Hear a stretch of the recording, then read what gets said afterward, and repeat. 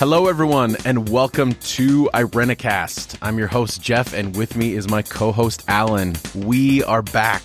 You're looking at your podcast feed right now, and you're saying, wait a minute, is this for real? Is this actually happening? And I can tell you without any doubt that it is happening. We are back from our wilderness venture. We have stormed the gates of hell and brought back the keys to life and death. That might be going a little too far, but I think it's how we feel right now. We're excited to be back. We have a lot of announcements, a lot of catching up to do with all of our wonderful listeners. And, without any further ado, let's get into it. Alan, how excited are you to be back? I'm so excited. I'm almost as, what's the word? I almost have as much of a messianic complex as you do. I'm ready. It's been 7 months, and just hitting record on our software and stuff and setting it up. It feels like it's been a really long time, but man, my brain and my mind and my heart have been working for the last 7 months, with stuff that's been happening in the world. Also, readers have been sending stuff in. I got one really nice long response about vegetarianism that I was super excited about and responded to that person. So it's good to actually get back and do this because I feel like I've been doing it all along. Yes, and you will notice, all of our faithful listeners, that there is a voice missing, and we do have some bad news, but also, good news. It's different news. This is what parents do when they talk to their kids, right? Exactly. It's bad news. So unfortunately, Mona is not going to be a regular co-host of the show any longer. She's having some major life transitions, and good things are happening in her life. We're excited for her. Things. And she will make her presence known on this episode. We promise you that, and we'll get into that in a second.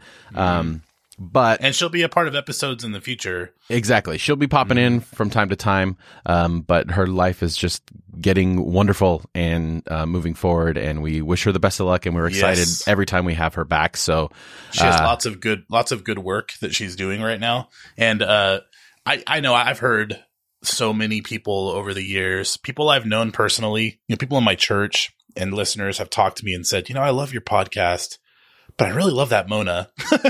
Every time. I love that Mona. And I'm like, I love her too. My cousin's amazing. So I just want to say, I think it's Dr. Seuss who said, it's better to have loved and lost than to have never loved at all. Or wait, Dr. Seuss said, don't cry because it's over. Be happy because it happened. I was going to say that first one. I don't think that was Dr. Seuss. I don't know if that was Dr. Seuss. But hey, I'm grateful for all of the time and energy and voice that Mona has given, and I'm excited to bring her back on occasionally. But I just wanted to say my gratitude before we moved on. Yes, she has been such an important part of what we've done here, and honestly, I believe what we will continue to do, just not as regular. So that's not to say that you're just stuck with Alan and I. For those of you that are diehard Mona fans, we will be bringing in other voices. We got a lot of different things planned. But the number one big change in the show is that we are no longer going to be weekly. Our schedules have also changed, and there's a lot of stuff going on. So we will be releasing episodes on the first and third Tuesday of every month. So that'll be our new schedule. And stay tuned to the end of the show, and we'll announce our show for next time, which is going to be awesome. We have a wonderful interview that I conducted over our break that I'm very excited. So excited. If you were a youth group kid or an evangelical growing up, you have to stick around because this next episode that comes out, and we'll leave it right there. Open your heart wide open. You have to stay tuned all the way to the end. And don't. I know what you're thinking right now. You started going forward and fast forwarding through this. You better stop because then you'll miss out on all the good stuff that's about to happen right now. So So we have been up to quite a bit, and our lives have been filled with good stuff. Do you want to give kind of an update about where you've been at in the 7 months? Man, 7 months. I don't know anything about child development, but what happens when a baby reaches 7 months? Do they start talking or anything? No, they don't. Like that. No. Okay. I mean, 7 months is a blur. My girls are 4 now, and they're just running all over the place. I know. It's crazy. But yeah, 7 months since we started. For me personally, I've been planning as far as what's happening here. We do have some episodes recorded of Divine Cinema, and we will be launching that next week. So stay tuned for that. I know that I've had a lot of false starts for some of you that have contacted me personally, but we do have some episodes recorded, and we are going to be kicking that off in a week or so. So stay tuned for that. We'll keep you updated. And for those of you that don't know, Divine Cinema is where Jeff and a few others review Christian movies, both good and bad. And it's wonderful. Man, I have to say, out of everything that this podcast has produced, I listened to a few of those episodes you guys recorded, and I watched the movie ahead of time, and it felt so good. It felt like I was sitting in the theater with people I cared about, eating popcorn, watching something. Oh, it's just wonderful. So I'm super excited about that. So that's a different element, like a different podcast, right? And it's just connected to us. Yeah. Okay, so if you go to our webpage, irenicast.com, you'll see a thing at the top that says podcasts, and then that will be listed. If you're listening to this on the day of posting, which I think is going to be September 6th or 5th, it might not be up yet because I'm doing some background stuff, but it will be up there shortly. And if you want to get a feel for what the show's about, you can look at some of our past catalog, because it's kind of a spin-off podcast from where we were at. And we strictly, when we were doing it on this show, we're concentrating on bad Christian movies. And although we will start that way with Divine Cinema, we are actually going to look at really good movies that highlight faith in film and the nuanced ways in which it's expressed. So I'm excited about that. We've been working on the background, but our schedules with my other co-hosts, Adam and Dylan, have been a little crazy with summer coming and stuff like that. But we'll get into that soon. And I will make sure that in the show notes for this particular episode, irenicast.com/101, I'll put links to all those past Divine Cinema episodes, in addition to the Divine Cinema website, which is divinecinema.net.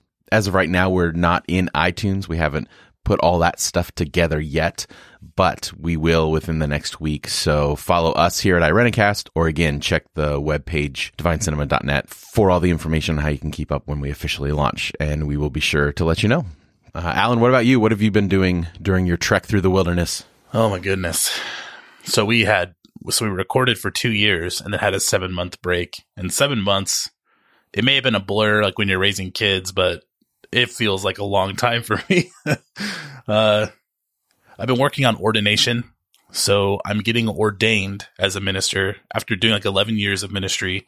I am getting ordained in the United Church of Christ. And that required like psychological evaluations, mentorships, meeting with a bunch of ministers and lay people in committees, writing papers, and like opening up my whole life to all these people to come in and inspect it and talk to the church that I'm in right now.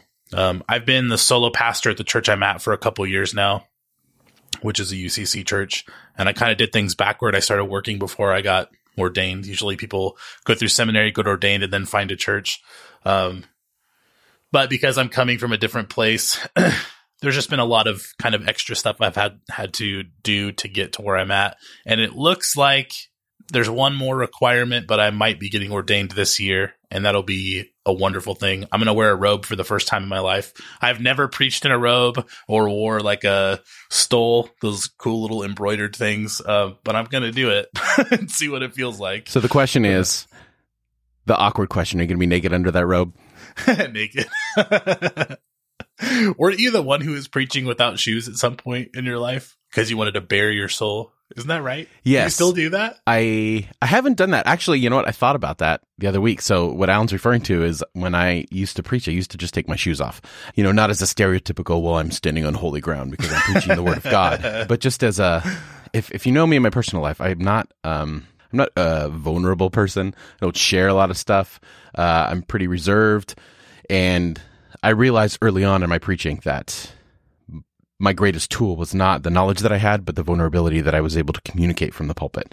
Because I think it's, you know, personally, I think that some of the biggest damages that have happened in church life and church culture have been this perceived unattainable holiness that leaders set off, and it makes their fall or their mistakes all the much, you know, egregious because they've set up this unrealistic thing, and I didn't like that, and that was kind of my symbolic way to combat that. But no, I haven't done that in a while. I'm the opposite. I'm the kid next door, you know, extremely accessible and vulnerable. My vulnerable little heart is open to the whole world constantly, so it's going to be nice to actually put some robes on and remind myself of the seriousness, not the seriousness of what I do, but whatever. It's going to be interesting.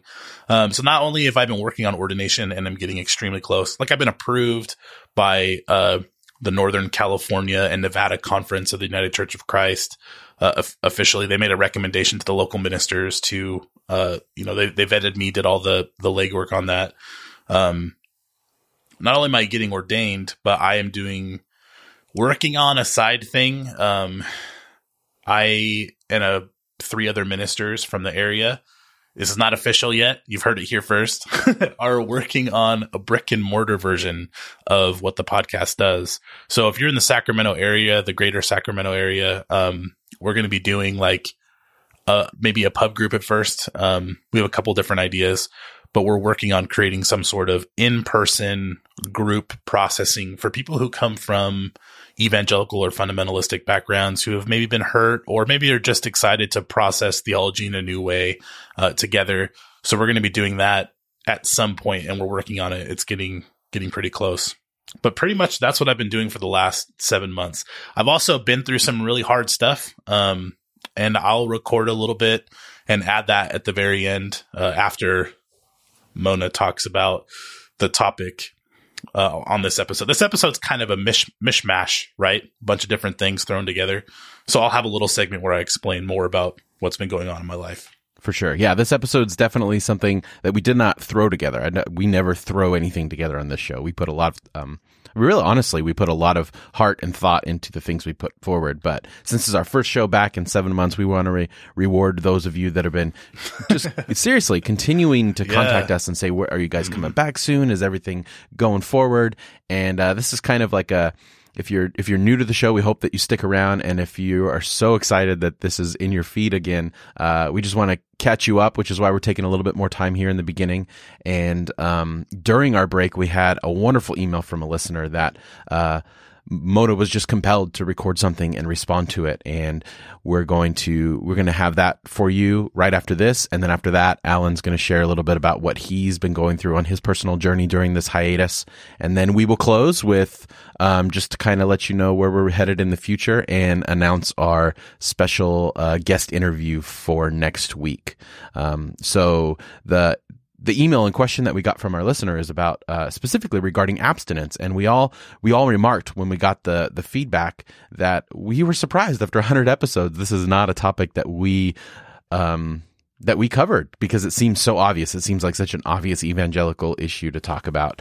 Well, it's surprising on the one hand and not surprising on the other. I mean, we're family, so it's kind of weird to talk about abstinence, but we've never shied away from any topic, so it is a little weird that we never covered it. And I'm glad someone brought it up. Yeah, and I think we'll definitely cover it more fully with a full episode in the future. But the words that Mona has on this subject are really good, and we wanted to make sure that we shared it and put it on the podcast. And and made sure that she had a presence on this first episode back. So without any further ado, here are Mona's thoughts, and she'll recap the email that we received from our listener.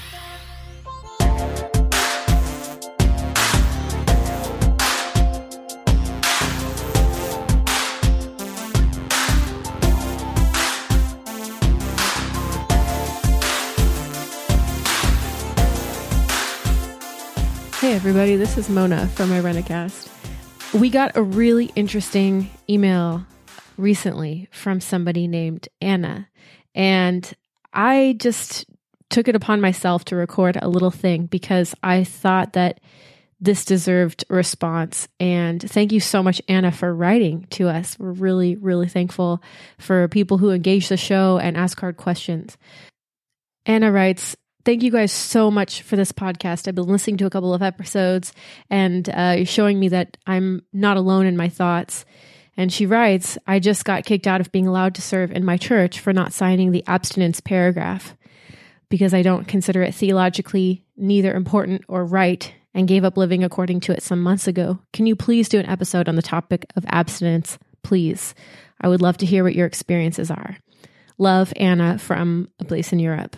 So great to hear that we've got listeners all over the world. And I thought that until recently, and maybe until Anna's letter, that the whole abstinence thing was a pretty distinctively American craze. But I think, I don't know the history of when, something like signing an abstinence agreement for church ministry, I don't know when that started, where that started. I know in my own personal experience, we were very much on the True Love's Way stuff, on the, I don't know if any of you read the book, I Kissed Dating Goodbye, but I read it, and I read it so hard that I started teaching other kids in my youth group about it as a teen. Oh God, spare me. And there have been a lot of people who've come out, and even the author of that book has come out recently and apologized for how the social impact of this idea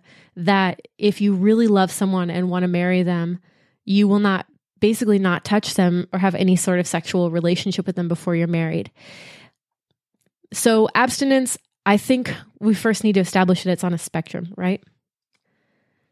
It's on a spectrum of people who say it's not appropriate to kiss before you're married, that you should be completely and utterly chaste and modest, and even having any even have any sexual desire for your partner is, verges on lust, and it's very dangerous. And then there's, the very other side of abstinence where you don't have just vaginal intercourse, you do other stuff, fill in the blank there. But you're considered quote unquote pure because you saved that one thing for your marriage night. Now, I have to pause here and tell you the reason I'm doing this alone is because Alan, Jeff, and I are related. Alan's my cousin. Jeff's related to the family. I mean, we all grew up together, and it's just weird to talk about sex with those guys. That I love them dearly, and I think we could probably do it because we're mature adults. But it's just. I just thought it would be better if I took it upon myself and recorded this mini episode. So what can I say about abstinence? As somebody who was hook, line, and sinker on the train of that, and who, and my folks, my parents are Pentecostal ministers, they really, encouraged us to be on that train as well. And I think it's because they had 4 daughters, and nobody wants to watch their daughter get pregnant at 16, and watch them struggle. So I think that we have to suss out here, what is the intent of religious communities to encourage young people to be abstinent? And I'm going to focus specifically in this episode on women, although men also, young boys and young queer people also feel the effects of this teaching. I think this comes out of a long history of trying to keep young girls in particular safe in the church, and young couples who don't have the resources to deal with teen pregnancy. And it does, in these communities, in the mind of these communities, feel safer to just say, don't do it, and you'll 100% not get pregnant, and so that's a first. It's not so much a moral concern, it's a very practical concern. I can be sympathetic to that. I, for one, am very glad that I was a fully grown adult before I started having a sexual life. But I do have to say that I was on the side, and many of us find ourselves in this place. I was on the side of don't have sex until you're married. So my wedding night was my first really fully sexual experience. And and if you listen to the show, you will know that my marriage ended after 4 years. And I am pretty confident that had I not had this abstinence teaching in my life, I would never have gotten married to this person in the first place because we simply weren't compatible. My ex is a great person, but we just didn't work. And so I think that a lot of people get married so that they can have sex in church communities. And that strikes me as really tragic. That strikes me as devaluing marriage. And I don't think you can tell people don't be excited to have sex, right? So I think the abstinence system as a whole tends to devalue marriage because people rush into it because they think that that gives them the license to have full sexual leeway with their partner. And a lot of times these systems of theology are taught with this idea that you own your partner. There's a property element. And I want to speak to that in particular because, first there's the pregnancy. There was a practical concern of just maturity question.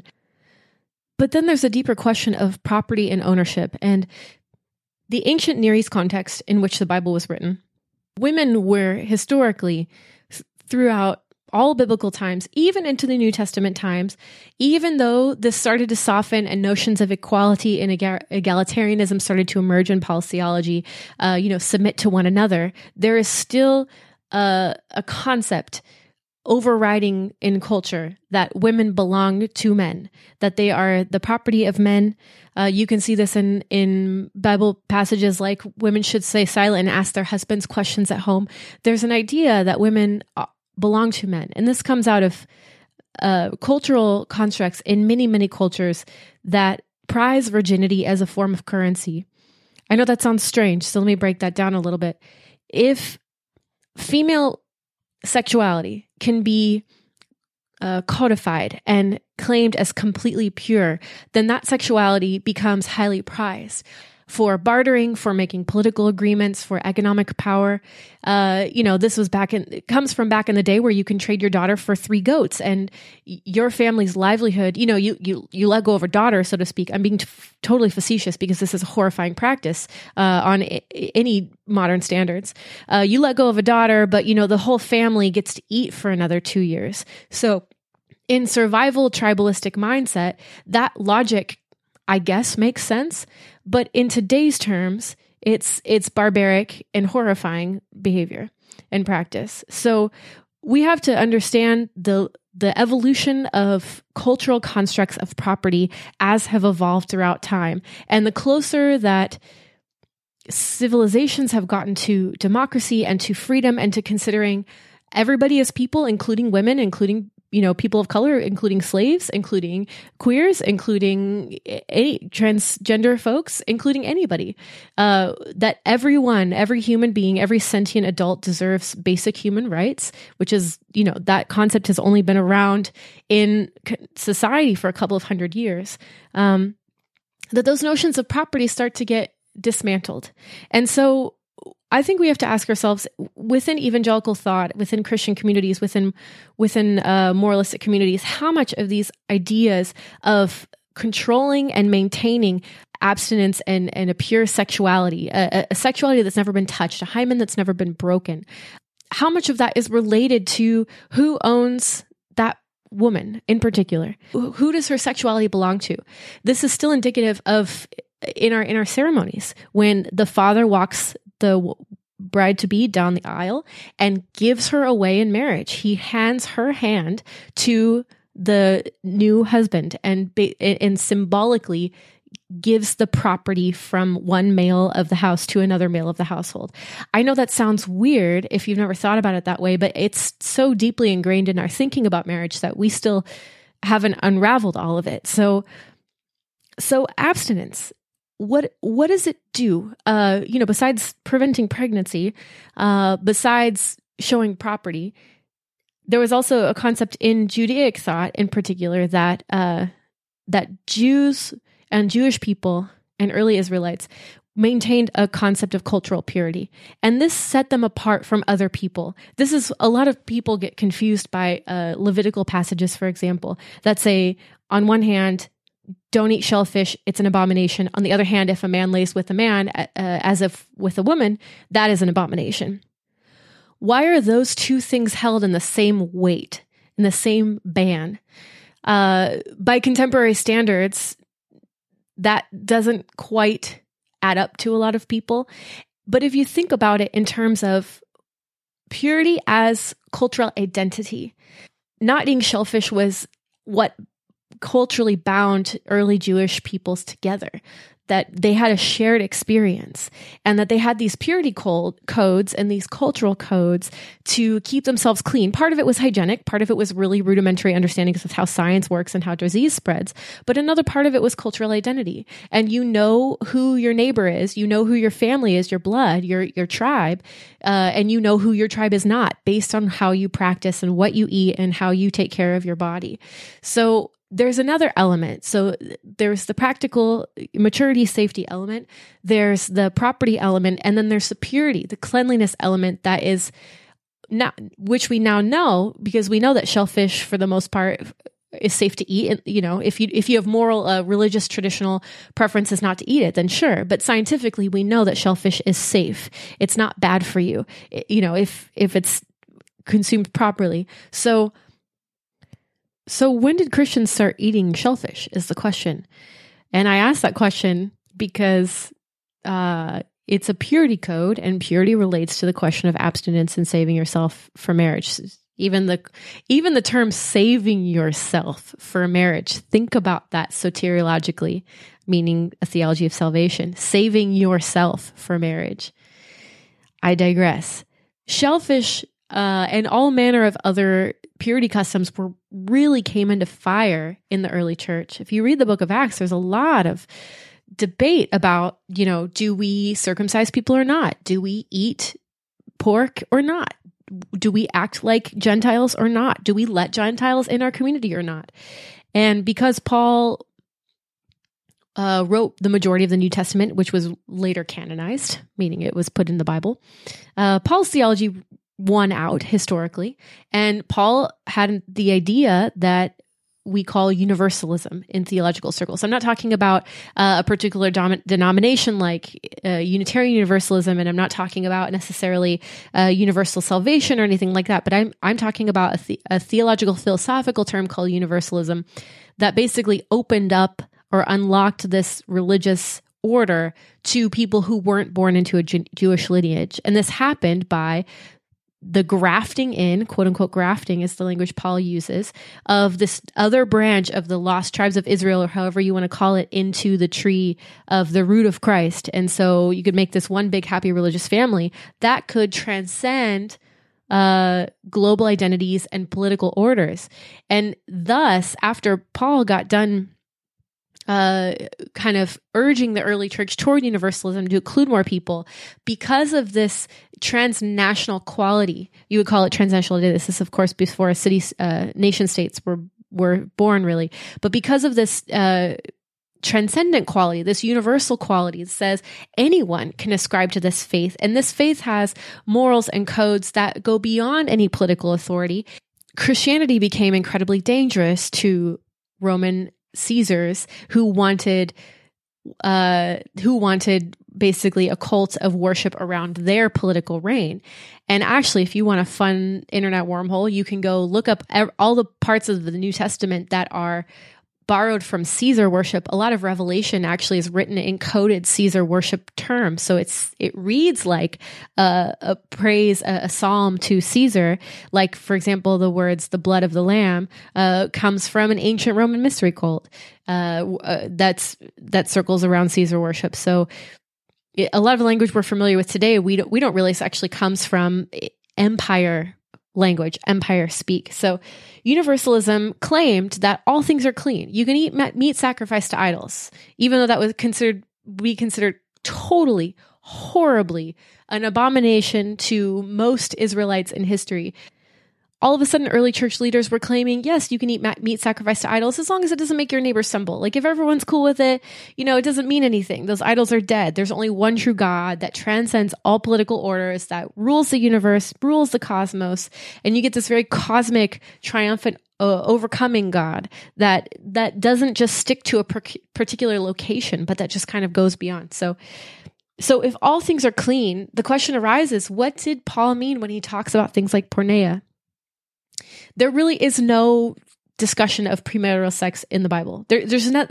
I mean, the closest we get is like to understanding like kind of what the social implications would have been for Mary had she become pregnant out of wedlock. And her purity throughout Christian history has been really revered, right? She, again, saving herself for marriage, saving herself. There's a concept that Mary kind of redeemed herself, or she through her faith and through her purity, through her integrity, she actually like justified herself and was kind of like a second savior.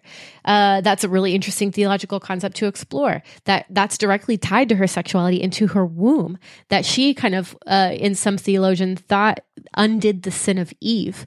That we'll talk about in a minute. So porneia, what does porneia mean? If you've been in the abstinence camp at all, you will have heard probably this word floating around. It's a Greek word that some people translate to mean fornication. if you actually read biblical scholarship, we just really don't know what it means. It's a pretty big blanket term, but a lot of the instances in the New Testament, if you want a fun study, get a concordance out and go look up this word, and you'll see that a lot of these instances talk about property, either paying for sex, as in hiring a prostitute, or, somebody in my congregation slept with his father's mistress. What do we do? So it really speaks to the fact that these early church communities are trying to figure out, okay, if we're going to be universal, are we still following Jewish purity codes? Are we following Roman purity codes? Are we making up our new codes? Like, how do we know where the boundaries are? How do we know where the lines? How do we keep an ordered society and ordered communities where people can live in peace and harmony and not take each other's property and not take each other's wives? So porneia really is, you can call it disordered sexuality probably before you can call it fornication.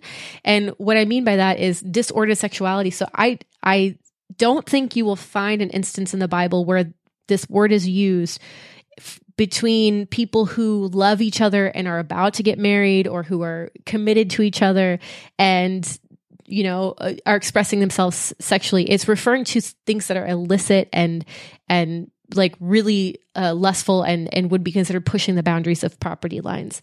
So, with Paul's theology opened up this big can of worms of, we can let go of some of these purity codes that showed that our identity lied within Israelite culture and Israelite faith in the Yahweh God, because we're replacing it, kind of, so to speak. I mean, this is one interpretation, but we're replacing it with this faith in Jesus. And if you have faith in Jesus, you're in the club, you're in the community. You don't need to follow these other rules. You don't need to stop eating meat. You don't even have to circumcise yourself. If you have faith, that's it. That's everything you'll ever need. Game over. You follow Jesus. You're in the way of Christ. That's it. You're done. So this virginal stuff that's been resurrected, there are talks about, temple virgins in the New Testament. There are talks of, which probably also could mean young women. So we don't know for sure whether pure sexuality was highly prized. When I mean pure sexuality, I mean like people who've never participated in the sexual acts. Likely it was, because it was the ancient Near East, and because, again, we're living, in tribalistic culture. Oftentimes, overwhelmingly so, female sexuality is prized as a commodity. As I have the purest virgins. I have all these daughters who have never been touched by a man. Therefore, they are more highly prized and more rare. So it's seen as a mark of status. It's seen as a mark of political and economic power. In a society where women are seen as property, even if it's a very soft version of property, even if women seem to have a voice, and even if women seem to be equal, at the end of the day, in women who claim to have knowledge and authority, and women claim to possess their own bodies, as in my father or my husband doesn't own me and my body and decide how I get to use it, but I do. Those women are seen historically as incredibly dangerous. This has been 2,000 years of terror until very recently on any woman who would claim to use her body for her own purposes. And that is one-to-one equated with the sin of Eve and seen as actually evil and witchy. So we're in a very new modern time when this has started to be unraveled. It's only been 60 years since the free love movement, when women overwhelmingly stood up and said, we're not doing this anymore. We're not playing this game. We want to decide what we can do with our bodies and when, and it's none of your business. That is new, and that is completely and utterly considered apostasy for some religious communities, and it's very offensive to them. I want to argue that it's not the same for men who may or may not be abstinent. We still have the cheeky term, oh, that guy's just sowing his wild oats. If he gets a woman pregnant, oopsie. I'm using an extreme example, but in a lot of communities, the repercussions for a man who, quote unquote, messes up versus a woman who, besmirches her purity, are the consequences socially are so different.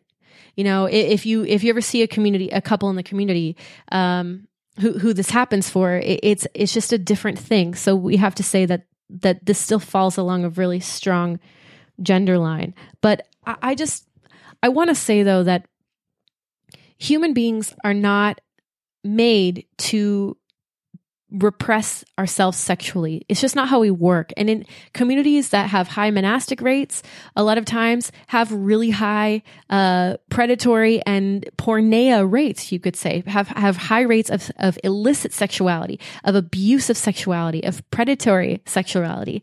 You can see this in the scandal in the Catholic Church and the priests who still have yet to be admonished or disrobed. So we have to examine this idea that repression leads to sexual violence, and psychological work in the last 100 years has told us this. I bring this up because celibacy and abstinence go hand in hand. I have very well-meaning and wonderful family members who are in the camp of for gay people that, and I'm sorry if this triggers anybody, but that gay people are good and loved and made in the image of God, and they may even, this is what they would teach, that they may even be born that way. They may even be born gay. But at the end of the day, they should be celibate, and they should hold out for the grace that God would allow them to kind of overcome their gayness and fall in love with someone of the opposite gender and get married, because marriage is between a man and a woman, and marriage has this salvific sort of quality. Marriage redeems. Marriage brings you closer to God. This is what's believed. And so I take tremendous issue with this, because to recommend that anyone be celibate is really, really, really dangerous to their mental and physical and I think spiritual well-being.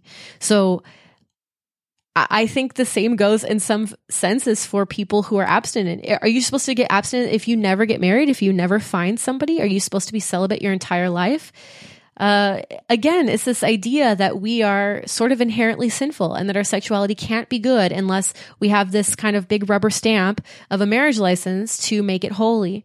And I think that this causes so much shame for so many people. And I don't think this is what God intended for teachings on sexuality or human sexuality when God designed this. I've met so many people who well into adulthood are just tremendously ashamed of their bodies, and they can't enjoy sex. They can't enjoy union with their partner because they see themselves as dirty. They see themselves as corrupt and lustful, and they can't get past this and actually be in the moment and enjoy sexuality because they have this idea that they are evil. That they are sinful. And this comes from a theologian named Augustine, really early on, one of the earliest theologians who made a huge impact in Christian theology. Augustine is credited with the primary theology of the fall. And I'm going to simplify it here. So if you're an Augustinian scholar, I apologize. But Augustine is responsible, primarily is credited with this idea that we are all fallen, and that it's, I'm going to summarize him and a few other people who said that it's the original sin of Adam, but in particular Eve, who tempted Adam to eat the apple, that her temptation, her sin, her original betrayal of God was passed down through every single womb that's ever been. And so through Eve, all of humanity has fallen. Sin has entered the entire human race, and there's been nobody but Jesus who has been born who has ever been pure. And the reason that's true is because Jesus was born of a virgin who first became pure before, or who remained pure before she gave birth and she conceived. So this might sound familiar if you're in fundamentalistic or evangelical communities. So Augustine, taught that this basically your sin nature is an STD. Everyone's got it. And, you can be redeemed through faith in Christ and through practicing love, but it takes some work. So we have based centuries of Christian theology of sexuality on Augustine. And even if his words make sense, I think we need to understand the context in which he was writing was one that was fraught with shame. This abstinence stuff pulls from that. It pulls from this idea of the fall. It pulls from the idea that your sexuality is is overwhelmingly shameful, except for a very marginal window. I would say I've met people who have experienced extremely unholy sexuality within marriage. I've met people who've been abused by their partners. I've met people who have been raped by their partners, their spouses in the marriage bed. And so I got to tell you, if sexuality in marriage can be unholy and abusive and sinful and wrong, then why does it not stand to reason that sexuality outside of marriage can be holy and good and loving and right? I don't see how marriage makes a magical bubble, even if you have a sacramental view, even if you believe that God transmutes grace through the sacrament of marriage, as some more liturgical or Anglican folks might believe. And I was in that camp for a while. I don't see how you can make a ban and draw a hard line on that. I think we need to go back to what Jesus said, that you'll know it by its fruit. If this sexuality is producing love and joy and peace and patience and kindness and goodness and gentleness and faithfulness and self-control, if this sexuality is producing something wonderful and meaningful in your life, but it doesn't have the marriage stamp on it, so what? If you've never been told that your sexuality is good, I'm here to tell you that it's good. It's good no matter who says it's good or not. You need to know that internally. And again, take what I've said with a grain of salt, because I've been really hurt by this theology personally. My first marriage probably shouldn't have happened, but it did, and it did because I wanted to get married and have sex. I had sex on the brain. That wasn't all of it, but that was a big factor. That was a big factor in the fact that I got married in 8 months of meeting somebody. I got married so fast and so young when I was just barely out of college. I didn't know anything. I didn't know what I wanted. And one of the most liberating things that I've ever done, I think the most healthy things that I've ever done, was to start dating casually after I got divorced. It wasn't all healthy. I made some mistakes, but I would say for the most part, I learned what I like, and I learned what kind of people I'm drawn to, and I learned what kind of sexuality gives me life. And I did that through safely dating around and having partners. If that's not for you, that's fine. I'm not here to push that on you, but I'm telling you, here's the testimony of one person who's found a lot of life in exploring sexuality outside of marriage. So just because you don't ascribe to abstinence doesn't mean that you don't have a moral code. And that's both in the negative. So I'll say that in the positive. You can have a tremendous moral code and not ascribe to abstinence theology. You can have a tremendous theology of sexuality and not ascribe to abstinence theology. Especially not abstinence theology is going to make you write down on a piece of paper that you're not going to have sex before marriage, like some kind of legal contract. Like, what is this century we're living in? I can understand why fundamentalistic communities feel the need to batten down on morality and to tighten the hatches and become more zealous when they perceive that the world is getting more worldly and more secular and more free-lovey. I was in that camp for a long time. I mean, I was pretty fundamentalistic until I was like mid-20s.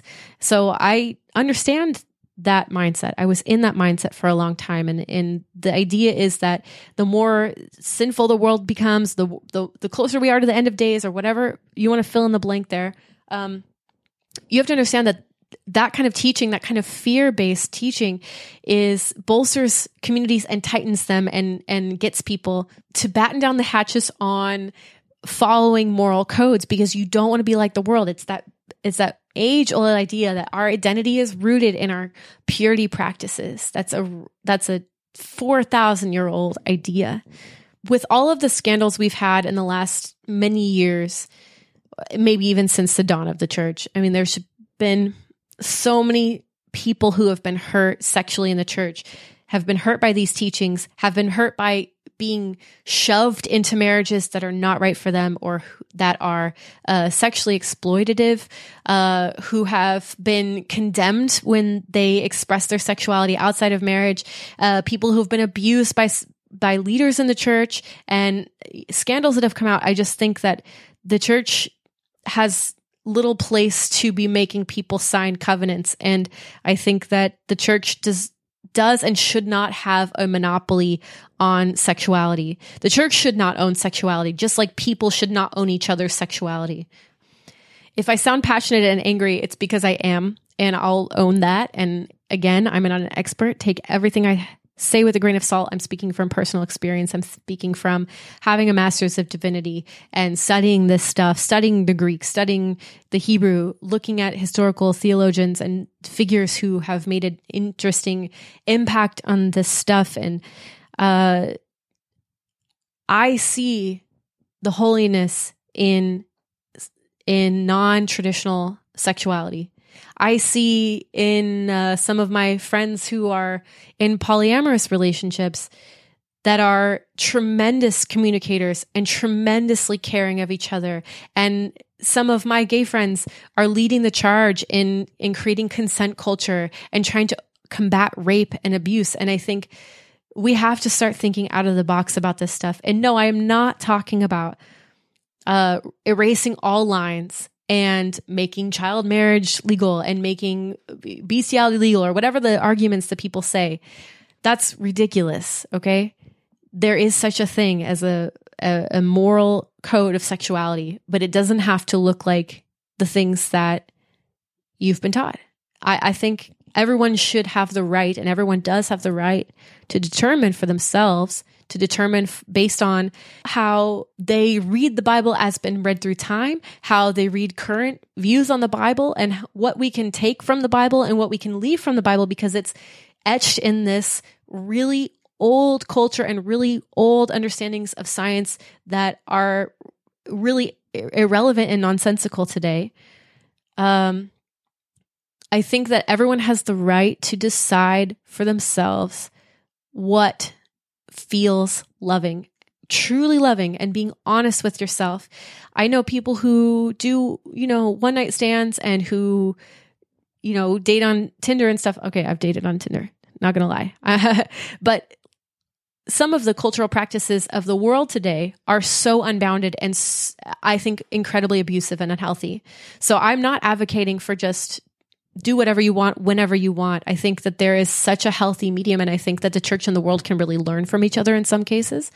So that conversation is really vital, but I think it should be a conversation that no one should be telling anyone else, what healthy sexuality looks like, but it's a negotiation. It's a dialogue. So see the holy, know the fruit. Anna, I applaud you for thinking for yourself and for deciding what you think about this stuff and for not participating, even though it cost you a lot in your church community.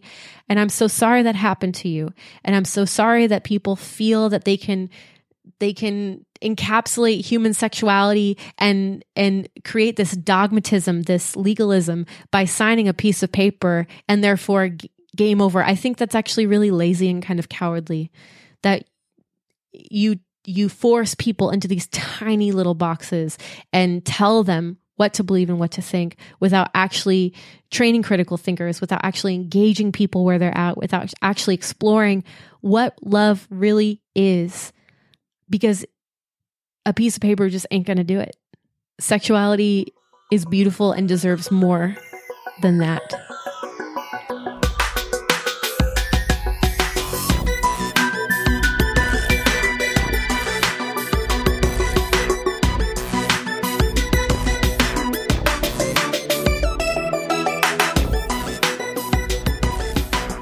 Welcome to the segment where it is just me, Alan O'Brien, your friend, as one of my seminary professors used to say, just us chickens here. I don't know exactly what that meant. I wanted to just talk about where I've been in the last couple years. Some of you know my story, many do not. I feel like this is important to talk about because I've opened up pretty intimately over the last 3 years, doing the podcast for 2 years and then taking a break. I've shared my story all along, and who I am is pretty transparent. And so I feel like this is important. Just quickly, a couple years ago, I was married for 10 years, and at one point a couple years ago, we had a miscarriage, and that was super painful and a difficult thing to go through. Anyone who's had that experience kind of knows what it's like.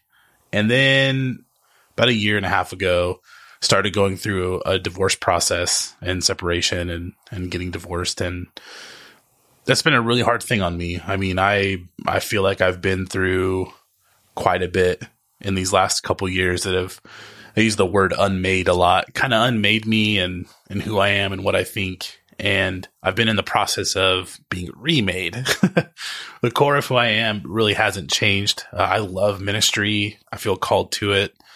But a lot of the other parts of my life were built on the fact that I've been married since I was 19. So it's been difficult and good. I've learned a heck of a lot. I used to do counseling with people in my church who would talk to me about their divorce. And I think I could empathize before I went through it, but there's things I've learned. I mean, nobody wants to be a divorced person. I never thought about that, but for some reason, I guess I held just some preconceived notions about people who have been through it. But I don't think anyone wakes up and thinks, oh, I want to be a divorced person. It's not something that anyone looks forward to. And I never thought I would be, but here I am. And this is now a part of my story. I also learned about the ideas about like everything changes. There was one point where Jeff and Mona, I took a little bit of a break, and then we recorded our last episode 100, and just seeing them a little bit older, because we don't usually use a web camera, but we used a web camera then, and realizing like everything changes. I had this big existential crisis, like all my friends are gonna die. Nothing's gonna remain the same. Sitting in my sanctuary while it was open, while it was empty, except for me and these thoughts. And now it's been kind of a while, and I hear that you're not supposed to necessarily share or minister from these open bleeding wounds, but more to speak from your scars. And I'm at a point where stuff is scarring up a little bit, and I feel like I can talk about it. Yeah. So the cool thing about this podcast is that Jeff and we're related because he's my brother-in-law, or it has been for the last 10 or 11 years. And he has been there since I was like 18 years old, when I started dating his sister. And him and his wife have been such a massive part of my life and my makeup of who I am, that to be able to continue doing this podcast together, I think is a really cool just testimony to friendship and brotherhood and frankly, ministry, partnership, and being both ministers who are called to work with people and listen and do the good work that we now find in our progressive space. So all of that to say that I'm back, and I'm sure that part of my story is going to influence a lot of what I talk about in the future. And feel free to share your story with me of loss or difficulty. Everybody has it, and it looks different from person to person. And it has made me more open and even more approachable than I was before, if that's even possible. Anyway, I thought that this was important to share as we jump back into things. Cheers.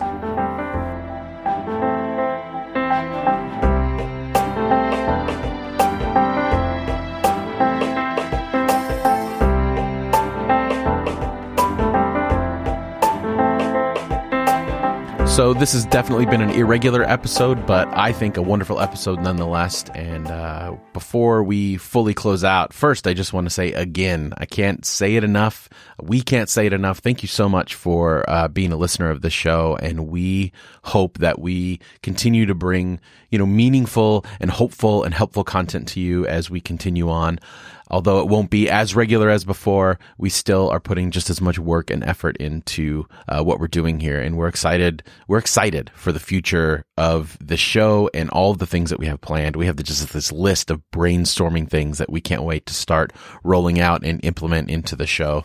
Yeah, for everybody that has been listening to our backlog of episodes and emailing us, this is what makes it. I mean, it's one thing to talk into the air and actually process with each other. I would do this if nobody listened. I would talk to Jeff, and Mona has been a wonderful conversation partner. I've changed, and it's molded and shaped me, but really it's the the people who are listening and responding that really make this worth it. And you have my appreciation as well. And I look forward to more conversations with y'all in the future.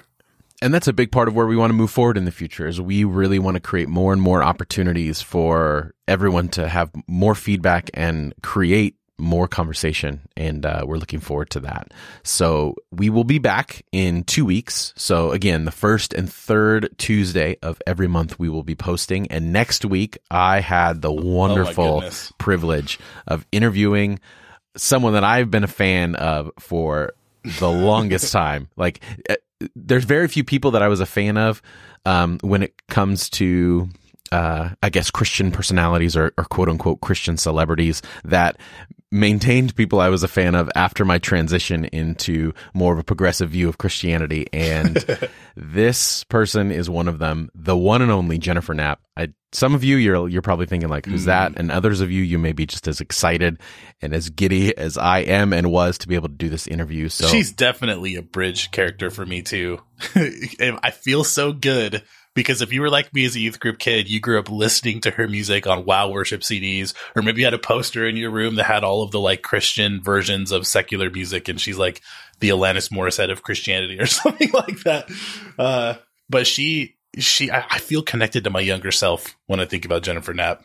That was so wonderful. Yes. I'm excited. And it is a wonderful interview. She is so gracious and so open with her journey, and which is very similar to the journeys that many of us had as far as trying to find a new context for your faith, and hers, the catalyst being her coming out and moving forward and being more of an advocate for LGBTQ communities. And it's a wonderful interview. I had so much fun doing it, and I can't wait to share it with you all in the next couple of weeks. So that'll do it for us this week. We hope that you're excited, just as excited as we are, although I don't know how possible that is because I'm like shaking in my chair right now, that we are back. So if you enjoy what you hear and you want to support the show, check out all the ways you can do that at irenicast.com/support. If you'd like to comment on this show in the show notes, you can do that at irenicast.com/101. And there you'll find all the links to all the things that we've talked about in this particular episode. As mismatched as it was, hopefully you are filled with joy and hope as we move forward. I know I keep hitting that over and over again, but I'm excited. I don't know if it's coming off. Excited is good. Exactly. So for this week, I'm Jeff. I'm Alan. Thanks for joining the conversation. We'll see you next time.